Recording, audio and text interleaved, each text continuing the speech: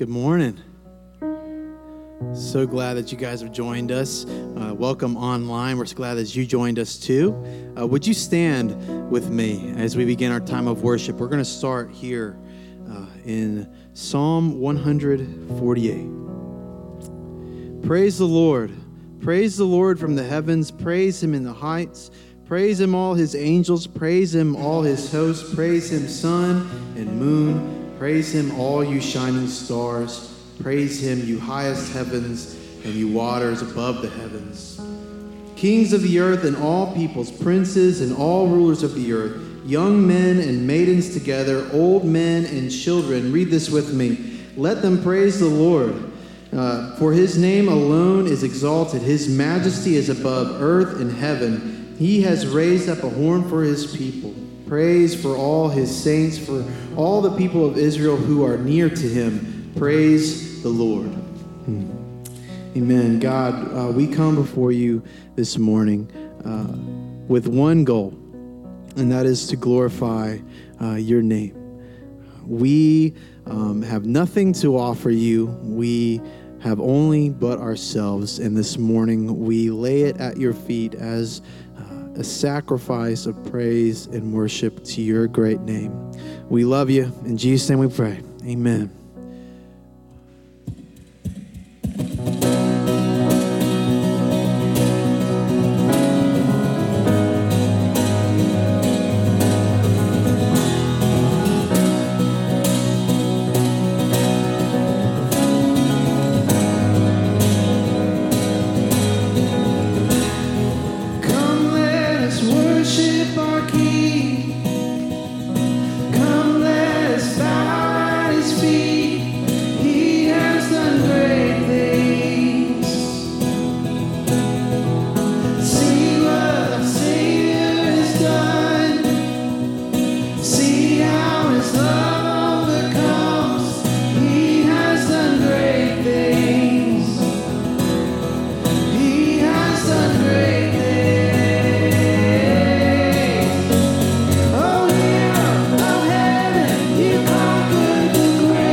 You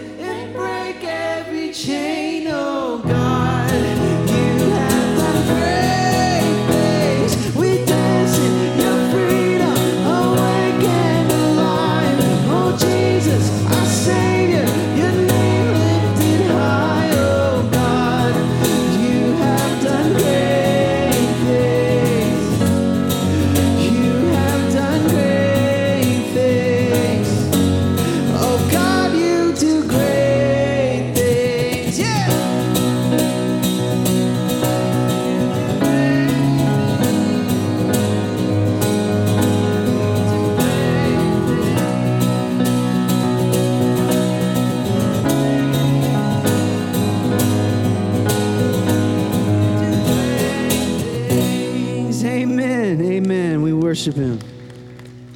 Amen.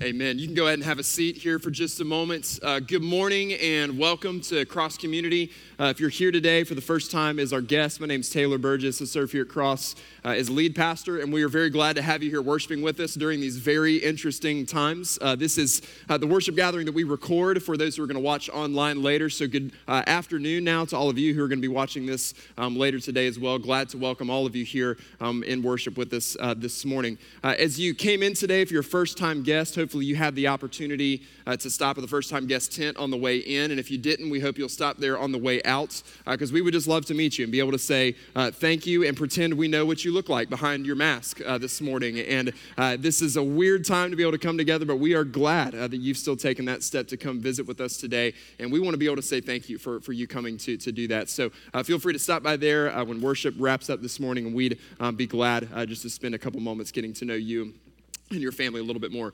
For everybody who's in here this morning, there is a Next Steps card on your seat. And these are important because they're the number one way we communicate with you as a church family. So particularly if you have prayer requests that you want to share with us, our staff and our prayer teams come around those together every single week. Or if you're looking at getting more connected within our church family, the best way to get connected at Cross Community is by joining a community group. These are important for us. These are the backbone of our church. This is where we do discipleship. We do pastoral care. This is where you build community and relationships with other people. And even with all that's been happening in the world around us the last few months, our community groups have, most of them still been able to stay in touch with each other, either meeting online in Zoom meetings. Some have resumed meeting in person as groups have been comfortable. But we would love to connect you to a community group. And so our desire is that every person who calls Cross Community home, who's part of our church family, or even if you're just learning what it means to be part of our church family, our desire and our goal is that you would connect to a community group, and we hope you'll let us help you make that next step. Last thing we want to highlight this morning is our giving. Giving is just as much an act of worship as our singing, as our listening to, preaching of the word, as our serving, and our church family has always been so tremendously faithful and generous in their giving, even in spite of the challenges over the last few months. And because of your giving, I'm going to talk about these things at the end. There's a couple of great next generation opportunities that are going to take place over the next couple weeks. The first, for those of you who have kids like birth to fifth grade age, younger elementary age kids, is virtual VBS. Never thought we would use those words, but here we are in 2020.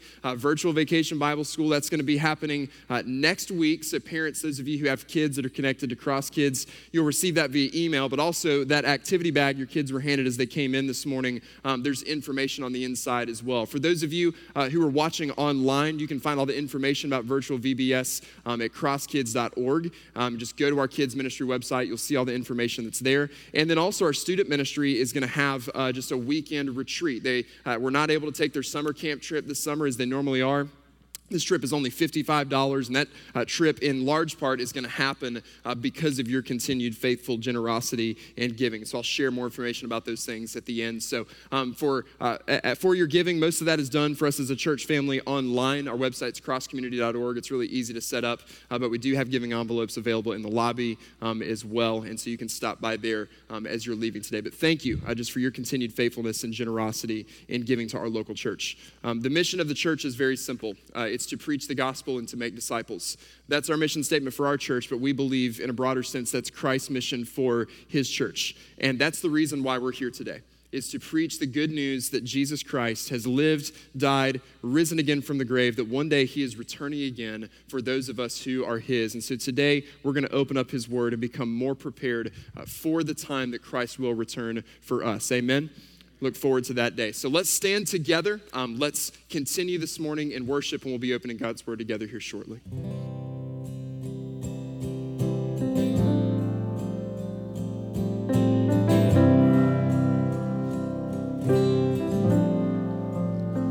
What gift of grace is Jesus, my Redeemer?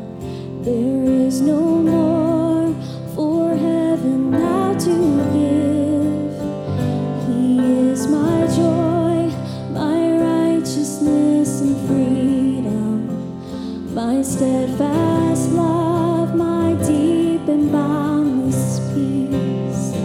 To this I hold, my hope is only Jesus. For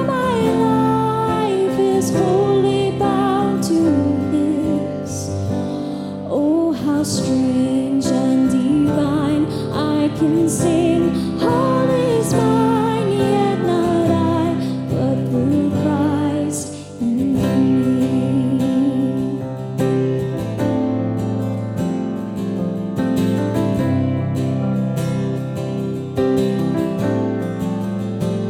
The night is dark, but I am not forsaken. For by my side, the Savior, He will stay. I labor on in weakness and rejoicing. For in my need, His power is displayed. To this I hold, my shepherd will defend me. Through the deepest valley He will lead. Oh, the night has been won, and I shall overcome, yet not I, but through Christ in me.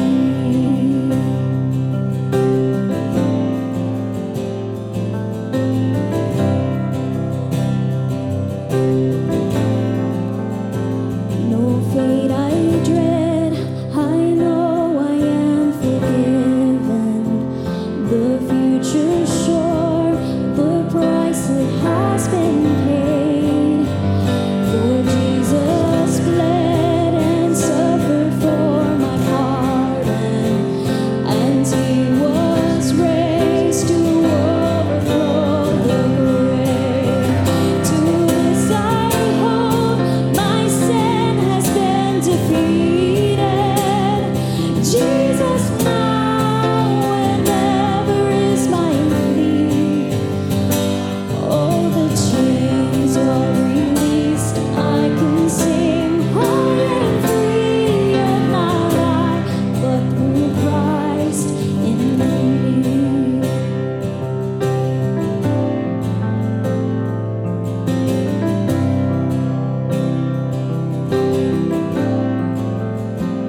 With every breath, I long to follow Jesus, for He has said that He will bring me home.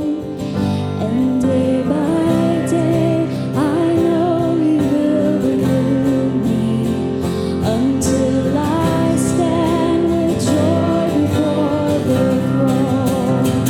To this I hold, my hope is only Jesus. All the glory evermore to Him. When the race is complete, still my lips shall repeat, yet not I, but through Christ in me. When the race is complete, still my lips shall repeat, yet not I, but through Christ in me. Yet not I, but through Christ in me. Yet not I, but through Christ in me.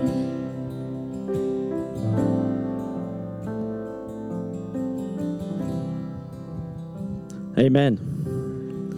Good morning, all, and good day to those watching online. Please read with me. We'll be reading Psalm 23, 1 through 3. The Lord is my shepherd, I shall not want. He makes me lie down in green pastures. He leads me beside still waters. He restores my soul. He leads me in the paths of righteousness for His name's sake. This is the word of God. Let's pray.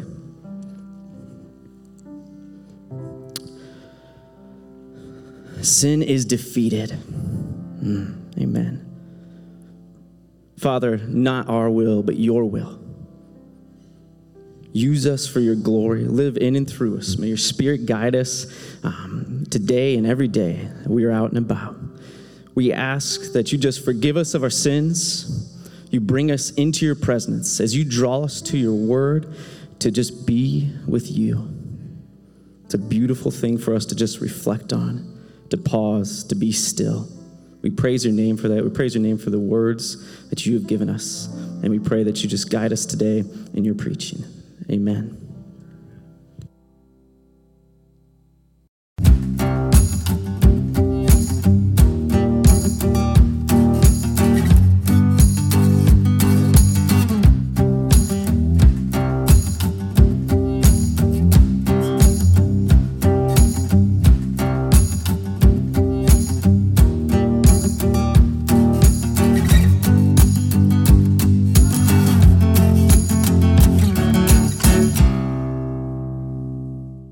If you have your Bible, I invite you to turn with me to Psalm chapter 23. If you're not there already, if you're joining with us for the first time today, either in here or online, we're in week 3 of a message series called Fear No Evil, where we've been walking verse by verse through the 23rd Psalm. And a couple weeks ago, when we got started with this message series, I gave all of us a challenge, was that during these 6 weeks, while we study this chapter of the Bible, that you actually memorize it. So as an individual, as a community group, hope you've been taking time just to meditate on these words and to immerse yourselves and then to memorize them. Because in the midst of the chaos and the turbulence of 2020, we want the truth at the forefront of our minds, that the Lord is our shepherd. And that because of this, we shall not want, we can fear no evil, and we can embrace all of the promises that God has made available for us through his Son, Jesus Christ. So today we're going to continue where we left off last week and be looking at the second half of verse 23. Several years ago, my family and I were still living up in the Charlotte area, and I went to a dentist appointment one day, just kind of took some time out of work for that day, and disconnected, went off to my dentist appointments, and loved this dentist office. They were always right on top of things, and I actually drove about 30, 40 minutes to get to them because they always did such a good job, and never really had to be concerned about showing up and them dropping the ball with an appointment. But on this one particular day, I show up about 10 minutes early for my appointment. I check in, I let them know that I'm there, and then I sit down, and then about 15 minutes go by, and then a half hour goes by, then about 40 minutes go by, and so I just go to the front desk again. I know this is not like them, so I'm like, man, this is an anomaly. Something must be up today, and just say, hey, is there a little bit of a delay? Do you know any rough time frame? I've got a couple of meetings this afternoon, and she looked kind of confused at the front desk, looked at her screen. She was like, well, it should be any minute. I'm sorry, like I'm not sure what's going on, and so she was like, yeah, just go have a seat. They should be calling you any minute. Well, then another 15 minutes go by, another 20 minutes go by, 30 minutes go by, and then finally get to the point in time I go up, and I was like, listen, I'm sorry, but I'm going to have to go ahead and go because I've got some meetings later this afternoon. I've got a couple things I need to take care of before I get started with those. And she was super apologetic. She's like, I'm so sorry. Like, I'm not sure what's happening. I said, it's fine. I know this isn't like you guys. It's like, just if you'll give me a call, we can set up another appointment for a different day. And so I get out to the parking lot and start up my truck and didn't even get out of the parking lot. My phone rings. And it's not the girl at the front desk. It's not the office manager. It's the doctor who's over this office. It's my dentist. He says, Taylor, I am so sorry. He was like, we are using this new system, and somehow we didn't check you in. We actually put you in that you had not shown up. And so it wasn't, he's like, we're looking at a computer screen in the back of the office from what they're inputting at the front of the office. So there was just a big miscommunication. I said, it's okay. I completely understand. That's fine. I can come back at a different time. He was like, what time's your meeting? I told him, he said, if you'll come in right now, I'll get to you right away, and I guarantee you, you're going to make it to your meeting. So I walked back into the office, and man, it's like I was walking into the ER. Like all of these hygienists come out of nowhere, and the doctor's there, and like there's like 5 people circled around. It's like a NASCAR pit stop, and it's the quickest and most thorough teeth cleaning of my life. And the whole time, he's so apologetic. He said, I was like, listen, it is perfectly okay. I was like, I know this isn't like you guys. It's fine. I'm not upset. And he says, no. He says, we pride ourselves on things like this not happening. And we have a name and a reputation that we want to protect. And so it's, for good reason that this practice was always very, very busy. It was hard to get appointments there. They did have a fantastic reputation, a sterling reputation. And I, was ready to go that day and not even be upset about it, but they were not content to let me walk because they said our name is on the line and our reputation is on the line. And when we get to the second half of verse 3 in Psalm 23, we find that the Lord, who is our shepherd, leads us in the paths of righteousness for his name's sake. He leads us in the paths of righteousness for his name's sake. Now, before we get into this passage this morning, before we dive in, I want to let you know right up front, we're going to look at a lot of scripture this morning, and there's a couple of truths in particular that are going to be very, very challenging for many of us to embrace about God's commitment to his own name, his commitment to his own glory. But if I could just summarize as easily and plainly as possible what's happening here in the second half of verse 3, before we get into all the scripture, before we look at some complex truth, if I could just break this down Barney style for us this morning, it would be like this. God has skin in the game. God has skin in the game. God has staked his own reputation on our salvation. He has staked his own reputation on the salvation and care of his people, which means that those of us who are in Jesus Christ can live with the confidence he's never just going to let us walk off. He's never just going to let us go. And the Lord is guiding our direction because the Lord is guarding his reputation. He has staked his name in our salvation, and we can live with the confidence that he's not going to let us go. But as comforting as this truth is, there's also some challenging things that we're going to have to look at this morning. So before we jump in, I just want us to bow our heads for just a moment. And we're just going to go before the Lord in prayer. Let's ask the Lord to bring us just to a place of humility, to open up our minds and our hearts to hear some difficult truths as we understand his word. So Father, we just come to you right now, this morning or later this afternoon for those who are watching later today. And we just come before you in a posture of humility. And Lord, we just want to declare at the beginning of our time that we know this is all for your name and not for our name. This is for your church, not our church. This is for your kingdom, not our kingdom, and for your glory, not our glory. So Father, will you humble us this morning and help us to see and to know and to understand your commitment to your own name, so that we can understand your irrevocable commitment to us. So Father, where we encounter words that are challenging, we encounter truth that is challenging, Father, would you bind the enemy away from us this morning, that the seeds of the gospel could be thoroughly planted and embedded into the soil of our hearts and minds, and that there would bring forth this morning understanding, a deeper understanding of your passion for your own glory and your love for your children. We ask all of these things in the name of the Father, the Son, the Holy Spirit. And everyone said, amen, amen. Let's read again from Psalm 23, verses 1 through 3. The Lord is my shepherd, I shall not want. He makes me lie down in green pastures. He leads me beside still waters. He restores my soul. He leads me in the paths of righteousness for his name's sake. So we see first from this passage this morning that the Lord leads every step of the righteous path.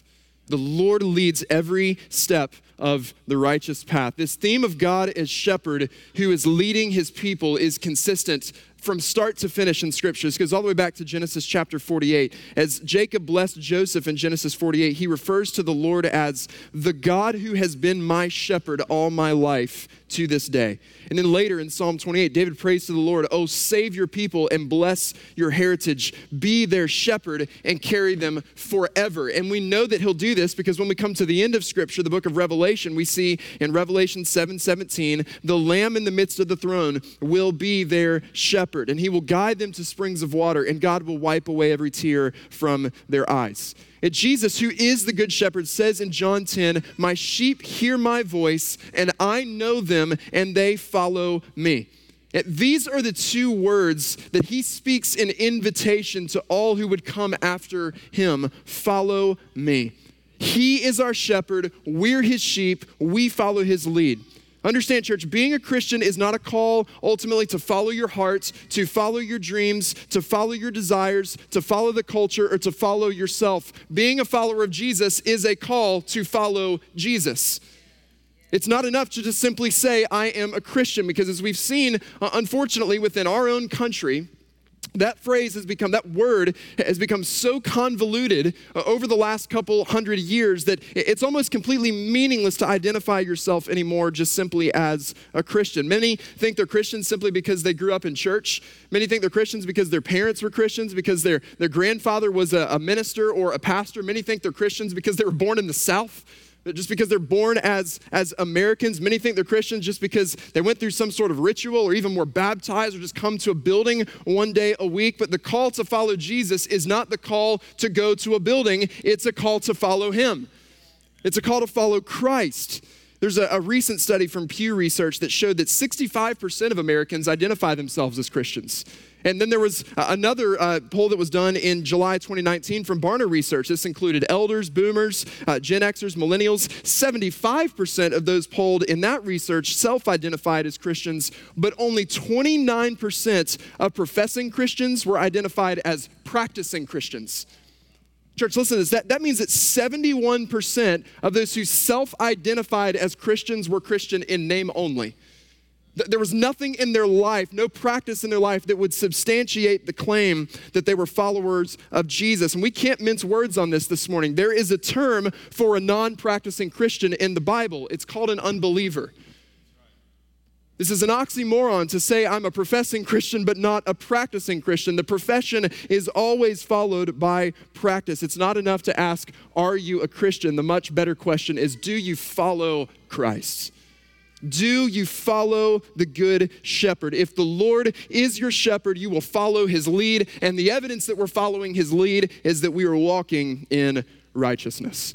We saw a couple weeks ago that the biblical term for righteousness is also synonymous with justice. So to lead us in the path of righteousness, it means he's leading us in the path of what's morally pure and right and ethical and just. We need the good shepherd to lead us in righteousness because we as fallen sinners don't have any righteousness of our own. This is how the Apostle Paul says it in Romans chapter 3, verses 10 through 12. It's quoting Psalm 14 here. He says, as it is written, none is righteous, no, not one. No one understands. No one seeks for God. All have turned aside. Together they have become worthless. No one does good, not even one. You have never seen that verse on a coffee mug before. Like this is the reality of our sin. That theologically we call this total depravity or total inability. Wayne Grudem defines this as man's total lack of spiritual good and inability to do good before God. Question 8 of the Heidelberg Catechism asks it like this: but are we so far depraved that we are wholly unapt to any good and prone to all evil? And the answer is yes, unless we are born again by the Spirit of God. Apart from Jesus Christ, we are all totally, completely depraved and incapable of living righteous lives. We're sheep in need of a shepherd. And this is fitting because there's not a more detailed, meticulous, like a group of livestock that needs more detailed, meticulous care than sheep do. Sheep literally, if you've not done any research on this, sheep will literally, if left to their own, they will wander off of cliffs. Like they'll just walk right off of the side of them. And in order to prevent fields from becoming overgrazed, what a shepherd would have to do was craft a very careful plan for how he would lead sheep from one path to the next as they moved from pasture to pasture. His sheep constantly needed green grass because if a shepherd wasn't providing green grass for his sheep and grass that they could feed upon and green pastures, then ultimately this would tarnish his name. And so he had to have a very clear plan for how he was going to lead his sheep from pasture to pasture. And what we have in Christ is someone who perfectly knows the path of righteousness because he's walked it himself. He's walked a path that none of us could ever walk. He lived the perfect, morally pure life that we could never live in word, thought, intention, deed, and action. Jesus Christ never sinned. It's amazing just kind of how things work out, but with time. I typically write my sermons a couple weeks in advance, about 80-90% of them.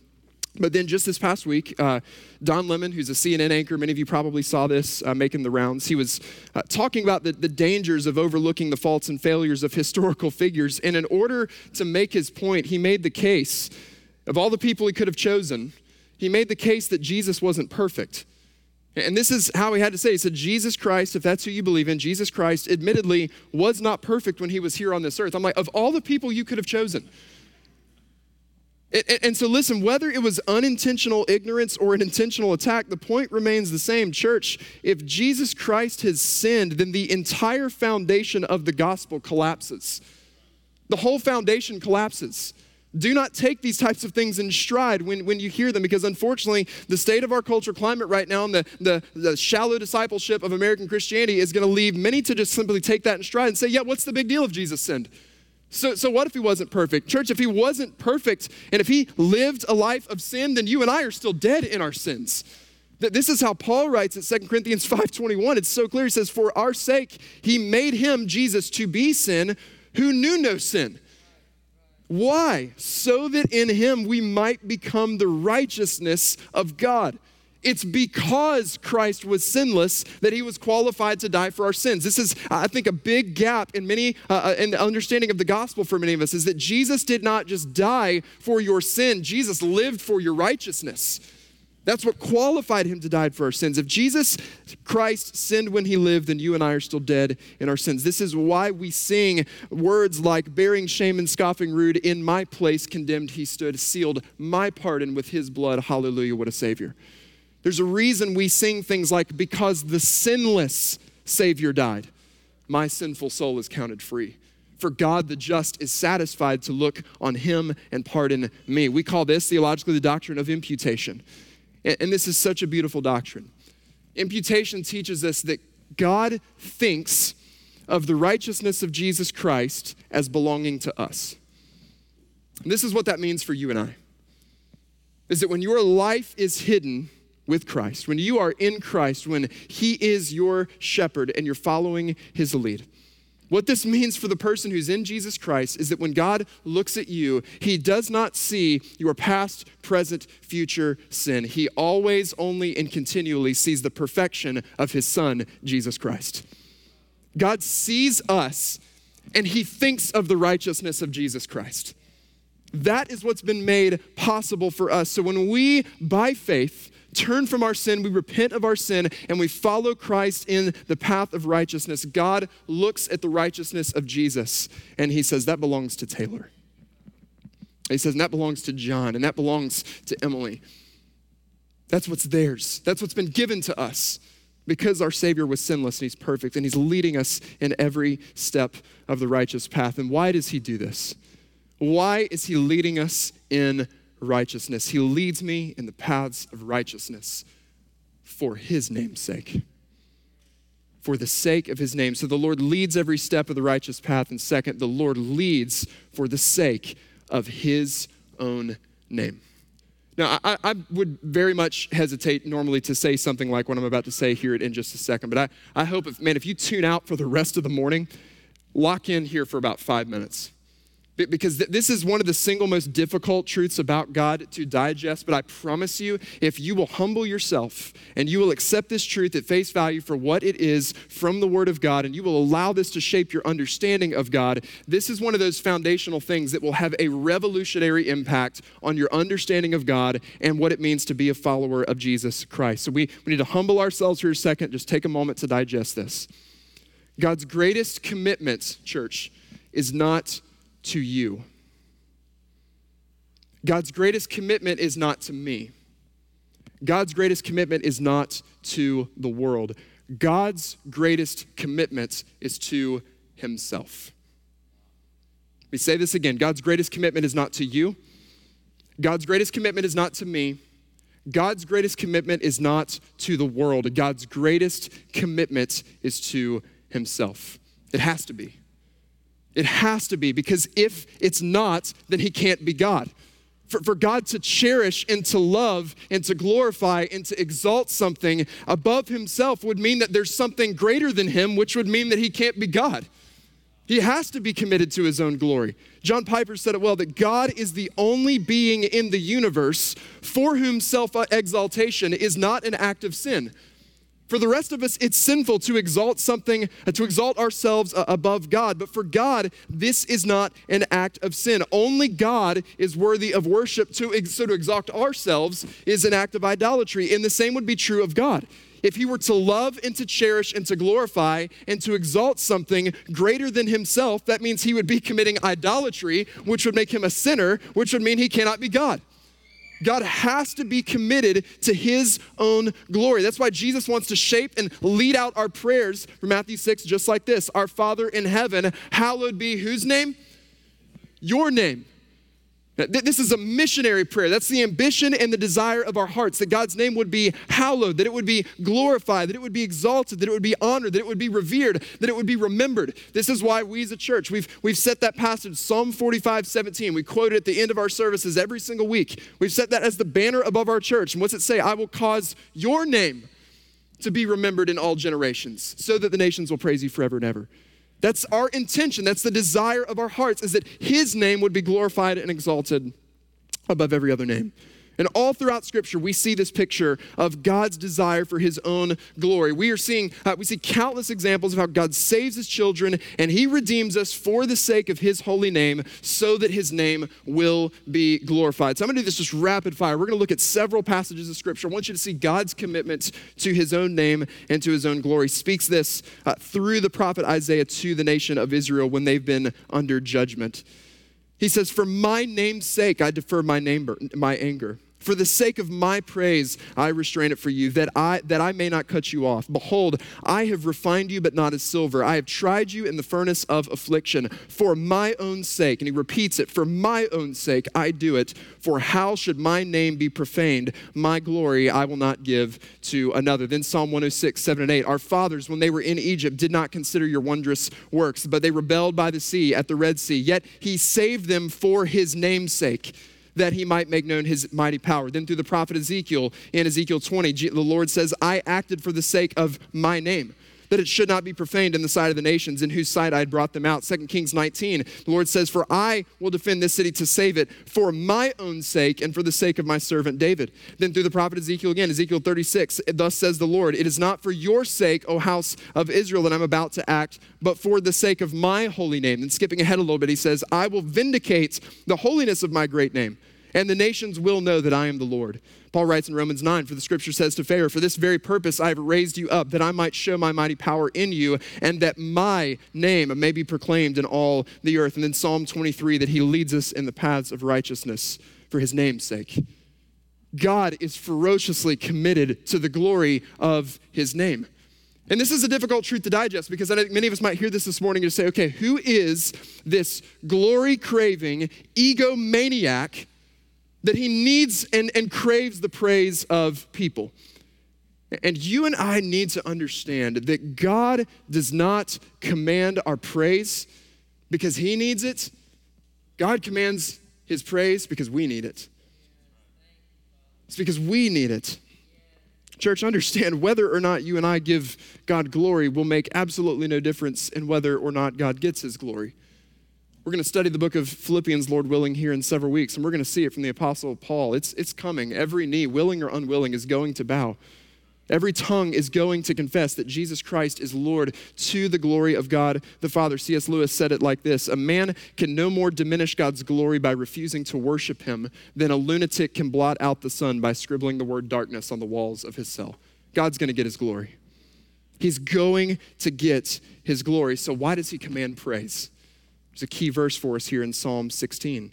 Psalmist says that in his presence, in the Lord's presence, is the fullness of joy. In his presence is the fullness of joy, and at his right hand are pleasures forevermore. So again, he doesn't command our praise because he needs it to survive. He commands our praise because he knows that in giving him glory, you and I are going to find our greatest joy. Listen, it's not for his own glory, it's not for his own praise that a good doctor writes out a prescription. It's because he cares for the person he's prescribing this to. And so listen, we've all probably had this moment. If you're a follower of Jesus, you probably had this moment. I know I had this moment a few weeks ago when we regathered here for the very first time and got to hear the voices once again of people singing. We had 3 services that morning. Man, I cried 3 times that morning. Same songs over and over, and it was just a moment like I don't want to leave this moment, because what's happening in that moment, if you've ever had this experience, is you are tasting what's going to happen for all time and eternity, which is men, women, and children from every tribe, tongue, and nation gathered around the throne of Jesus Christ, forever bringing him glory and praise, which is the fullest experience of pleasure and joy. So God commands that we praise him, not because he needs our praise, but because he loves us. And he knows that in giving him praise, we're going to find our greatest joy. Here's why it's good news that God's so radically committed to his own glory. because it means he's put his own reputation on the line for our salvation. God's got skin in the game. If he lets us go, if we fall away, if we perish in our sins, it tarnishes his name. Jesus makes this commitment clear in the parable of the Good Shepherd. This is John 15. He asks those listening, what man of you having 100 sheep, if he's lost one of them, does not leave the 99 in the open country and go after the one that's lost until he finds it? Now that we look at this through the human perspective and we say 99 out of 100, like that's a pretty good retainment percentage there, Lord. Like you're doing all right. You know, that's still an A on a test, but understand like a shepherd who was constantly losing sheep in the first century culture, he could build up a reputation for being unreliable. So very often what shepherds would do, even if they only lost one sheep, what they would do is they would often take personal losses to themselves. They would go hire out other under shepherds. And they would say, I need you to stay here and I need you to watch my 99 because I've got to go find this one. My name and my reputation are on the line with what happens with this sheep. And Jesus says that he's the good shepherd. He leaves the 99 to pursue the one who's lost. He's always seeking out and finding the ones who are his. Jesus makes this promise in John 6, 37 to 39. He says, all that the Father gives me will come to me. All that the Father gives me will come to me. And listen, whoever comes to me, I will never, say that word never, never cast out. I will never cast out. For I have come down from heaven not to do my own will, but the will of him who sent me. And this is the will of him who sent me, that I should lose nothing. Everybody say nothing. I should lose nothing of all that he's given me, but raise it up on the last day. And it blows my mind with words like this from Jesus in God's word, that we still have false teachers in the church in America today and all over the world who would teach that your salvation is something that can be lost. And listen, I don't care how good-hearted someone is. I don't care how well-intentioned they are. Anyone who says that your salvation can be lost is calling God a liar. It's calling Jesus Christ a liar. He says, I will lose nothing of all that the Father has given to me. And the reason this exists is because we have these very man-centered theologies of salvation that want you to believe it's all about you. That is not good news. If our salvation is up to us, church, it is not good news.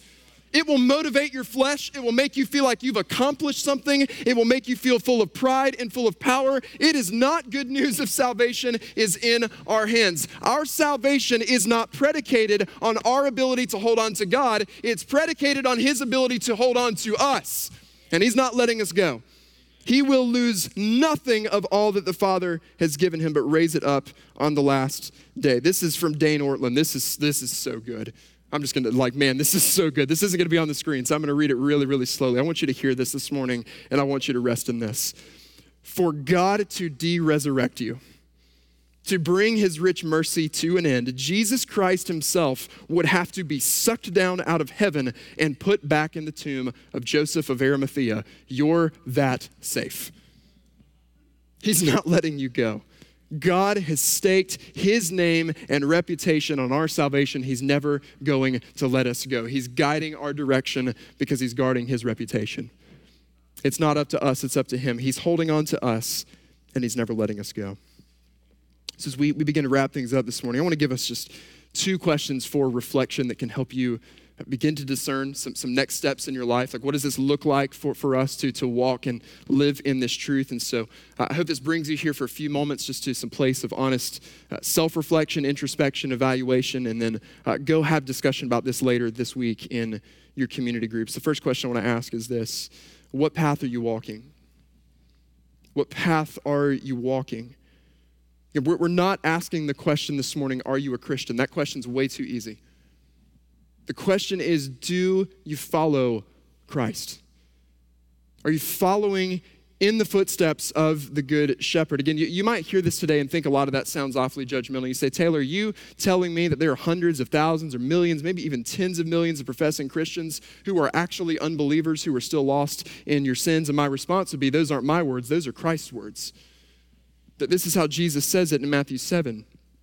He says, enter by the narrow gate.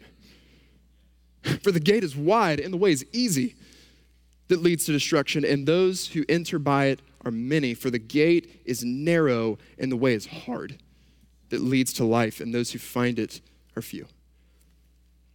What's popular isn't always what's right. And I know, especially like in contemporary Western American church culture, like we tend to adopt this mindset that bigger is better. Church is big, if church is growing, that means things are going well, unless it doesn't. Unless what's being presented and what's actually been created is a very wide gate that's leading many to destruction. There's so many professing Christians in our culture today live lives of just open, unrepentant sin. We rationalize materialism. We rationalize nominal, half-hearted faith. We rationalize sexual sin, and we hide behind the excuse of, well, look at what everyone else is doing. But nobody else is perfect. And the warning from Christ is that everyone else is headed to destruction. That they're headed towards destruction and separation from God as long as we walk the path of unrighteousness and we rationalize it and justify it in our minds in the name of this is what everyone else is doing. As long as we do that, we're just making ourselves feel a lot better about the fact that we're going to perish in hell apart from Jesus. He leads us in the path of righteousness. So the question is whose lead are you going to follow? Are you following the wide path to destruction? Are you content to just follow the path of the rest of the world, or will you walk the narrow way of Christ?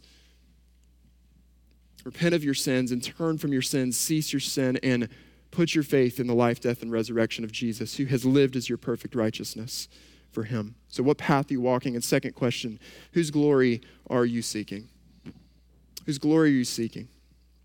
You know, it's not an accident over the last couple of decades that as our culture becomes more and more self-obsessed, the more depressed and anxious we become. It's not an accidental correlation. If you go all the way back to really the beginning of Scripture, Genesis chapter 11, we see what's known up in most famously as the story of the Tower of Babel. And if you're not familiar with this story, basically a group of people has set out and they've said, we're going to build a tower to the heavens. We're going to build a tower up to the heavens. And at this time, Scripture said that everyone on earth spoke the same language, so everybody was working together to complete the project, but the effort grieved the Lord. And it's not necessarily that the mission of building the tower was wrong. If you go back to Genesis chapter 1, God gives what's known to Adam and Eve as the cultural mandate. It's be fruitful, multiply, fill the earth, and subdue it. And so that was a mandate. Man, go fill this place up. Go build things. Use your hands. Be creative. So it's not necessarily that the mission of building the tower was wrong. The problem was the motivation. You look at verse 4 in Genesis 11. They said, come, let us build ourselves a city and a tower with its top in the heavens. And listen, and let us make a name for ourselves. Let us make a name for ourselves, lest we be dispersed over the face of the whole earth. God knew that their pursuit of their own glory would do absolutely nothing but lead them to emptiness. So he confuses their language and he brings the whole project to a stop. He changed from that point in time, they're scattered all over and there's this communication barrier. And it's just made me wonder. I mean, we as Western Americans, and the church has been absolutely no exception to this, unfortunately. The more individualistic we become, the more self-obsessed we become, more glory-seeking we become. I can't help but wonder during this season of the last few months that maybe the Lord has scattered this church because we've been more about our name than about his. That we've been seeking our glory and not his. And that for the time being, we don't know exactly for how long, that maybe he's bringing a lot of our work to a stop until we will return and call on his name. I've seen this. If I'm just being very transparent with you, I planted Cross Community a few years ago, and as I would go through church planters training, and this, man, it would blow your mind, some of the emails that come to my inbox from different marketing groups and things like that. And it's all about, man, here's how you get more people in the door. You can have 28% more people through your door this Sunday. I get that email, and I'm always first like, man, that is a very specific number. Like, how do you even make up, is that what it's about? Just getting new people. If you'll put this many mailers in the mailbox, this many people will come. If you'll just promote this on social media, you'll connect with this many new people. If you'll just start this program, X number of people will come through your doors. You'll get this many more likes on Facebook and on Instagram and on Twitter. And if you'll start a blog and you could get book deals and you can make a platform. And there's so many ways as our church culture, we have used the name of Jesus Christ to build up our own name. And I've just had to look at my own heart a lot of times in this season has just made me more in tune with this. Just say, Lord, like there's ways I've made this about me. And I just have to wonder that until we, all of us individually, collectively as followers of Christ in our culture, until we come to our knees, get our knees in repentance and cry out to God and confess, we have made this about us. This whole consumer church shopping, church hopping, it's not even Christianity. It's not anything remotely close to what we find in the Bible. We've made it about us. And maybe the Lord's left us here until we turn around and make it about him. And this is his invitation in this season, make it about me again. He loves his glory, and the reason he loves his glory is because he loves us. And because he wants us to experience the greatest joy of new life in him. He's the hero, not us.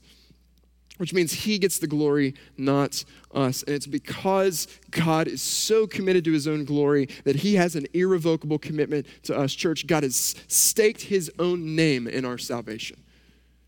It doesn't matter how far you have fallen away. It doesn't matter how much you have stumbled. It doesn't matter how much you've slipped. It doesn't matter what you've done in your past, what you're doing in your present, what you will do in your future. If you are a follower of Jesus Christ, you have turned from your sin. You have put your faith in the perfect life, death, resurrection of Jesus Christ, who stood condemned in your place so that you could be raised to new life in him. If that's you, he is going to see you through. Because his name is on the line. All that the Father has given to Jesus will come to him, and our good shepherd is not going to lose a single one of those who belong to him. And that means me, and that means you. And that's really, really good news. Amen. Amen. So Father, we come to you this morning, Lord, in a spirit of confession. Father, we recognize that there are ways probably in all of our hearts and even in our own church and the broader church culture, Lord, that we have made this about us. We've made it about our name and not about your name. We've been seeking our glory and not your glory. And so, Father, I pray that today you would give us hearts of genuine repentance where we would come to the recognition that it's not about us, it's about you. And because it's about you, there's great joy that we get to experience in you. We thank you that you have guided us and instructed us and commanded us to lift our voices in praise to you, to live lives of worship before a holy God so that we can experience the fullness of joy in you. So God, give us a heart, give us a passion for your name and for your own glory. Do not let us trade the glory that belongs to you for the fleeting glory and praise of man. It's all for you. So Father, I confess in my own heart, my own life, just ways that I've taken my eyes off of you and ways that our church has not focused on you the way that we should. Father, give us a passion for your name and your glory. Let it be the number one focus of our lives above everything else, the name and the glory of Jesus Christ, exalted above everything else until every man, woman, and child from every tribe, tongue, and nation has heard the good news of the gospel, that they too can be saved and raised to new life. So this morning, as we're closing today, if the Lord is just working something in your heart right now, whether you're a professing follower of Jesus, you're just like, man, I've slipped away. I've been walking the wide path, I've not been following Jesus in the narrow path of his righteousness. The invitation for you this morning is just to turn and to come to him and trust that he doesn't love you less because you've fallen away. He's not giving you up. He's not letting you go. He's never going to let you go. But this morning is return to him, come to him, find healing and forgiveness in his name. For others this morning, just if you even recognize, like, I'm not a follower of Jesus, or, man, I've been saying that I am, I've been professing Christ, but I've not been practicing my faith at all. The invitation for you this morning is to call on Jesus Christ in faith and be saved. Use those next steps cards that we've given you this morning. We know relationally things are hard right now. Communication's hard. Conversation is hard. Communicate that with us. Let us come alongside with you, pray for you, encourage you. Those of you watching online, use the online next steps form that's connected to this video that's on our website. Let us come alongside you and encourage you in your faith. Give your life to Jesus.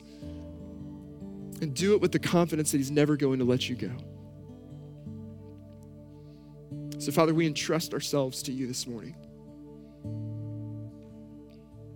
We thank you that in spite of all that we are, you have given us everything in your Son, Jesus. That you have given us to him, and he will never let us go. He will never cast us out. We rest in the truth of that promise this morning, and we glorify your name. So, Father, I pray in this moment that you would be glorified in the song, the praises of your people, that these would be authentic expressions and desires of our hearts, and that what we sing would be a sweet aroma in your presence even now, as we gather with all the saints across all eternity to rejoice in who you are. Holy Spirit, have your way in this place and be glorified now, Father, as we sing. We ask all these things in the name of the Father, the Son, the Holy Spirit. And everyone said, amen. Amen. Let's stand together and sing as we close. Should nothing of our efforts stand, no legacy survive, unless the Lord does raise the house, in vain its builders strive. To you boast tomorrow's gain, tell me what is your life amidst the vanishes at dawn. All glory be to Christ. We sing all glory. All glory be to Christ our King. All glory be to Christ. His rule and reign will ever sing. All glory be to Christ. His will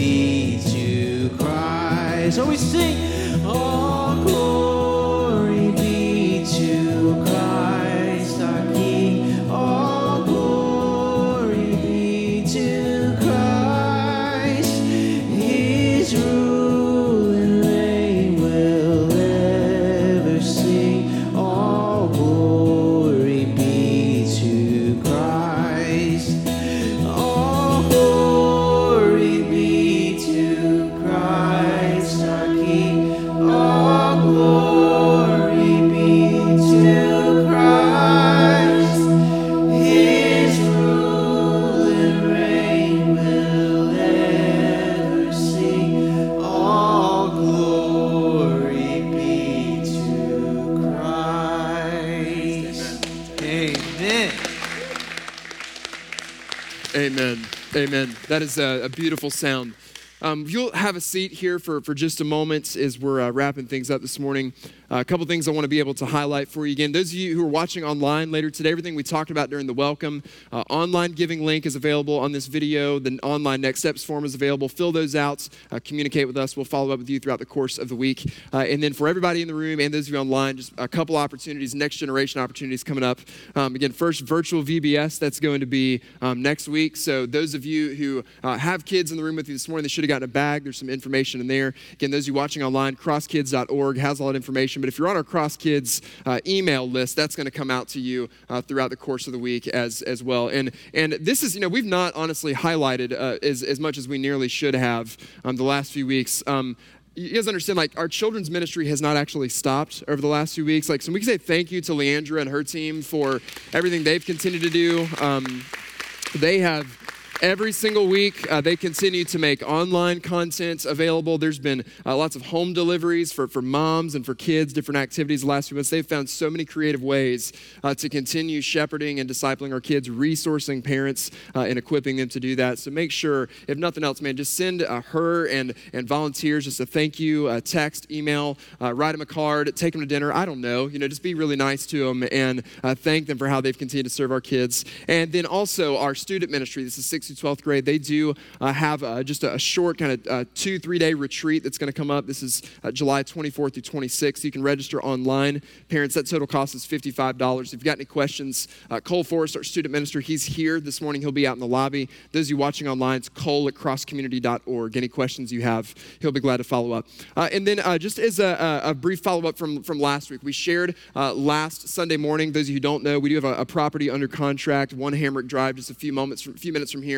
14-acre property. We've had our contract for a few months, and there was a request for variance under the current zoning that we had put in to the Zoning Board of Appeals. Unfortunately, that discussion got tabled last week. It wasn't a no, but it wasn't the outcome we wanted. We could have wrapped things up this past Monday, but again, as we shared last week, that doesn't mean no on this property. It just means we have to go, if we're going to purchase it, a route of full rezoning, which would potentially take 3-4 weeks. And there's a lot of nuances that go into that conversation, as you can imagine, behind the scenes. So we're just trusting the Lord with that if that He wants us to have this property, this is the direction that it's going to have to go. So just ask your continued prayer for our elder team and for those who are involved in that property search and those decisions as we go forward. The good news is every group we've interacted with so far, town council, zoning board, the Board of Appeals, everybody's all for a church going there. It's just a matter of figuring out how to make it happen because zoning is complicated, right? So just continue praying. It's a very nuanced discussion, very layered discussion.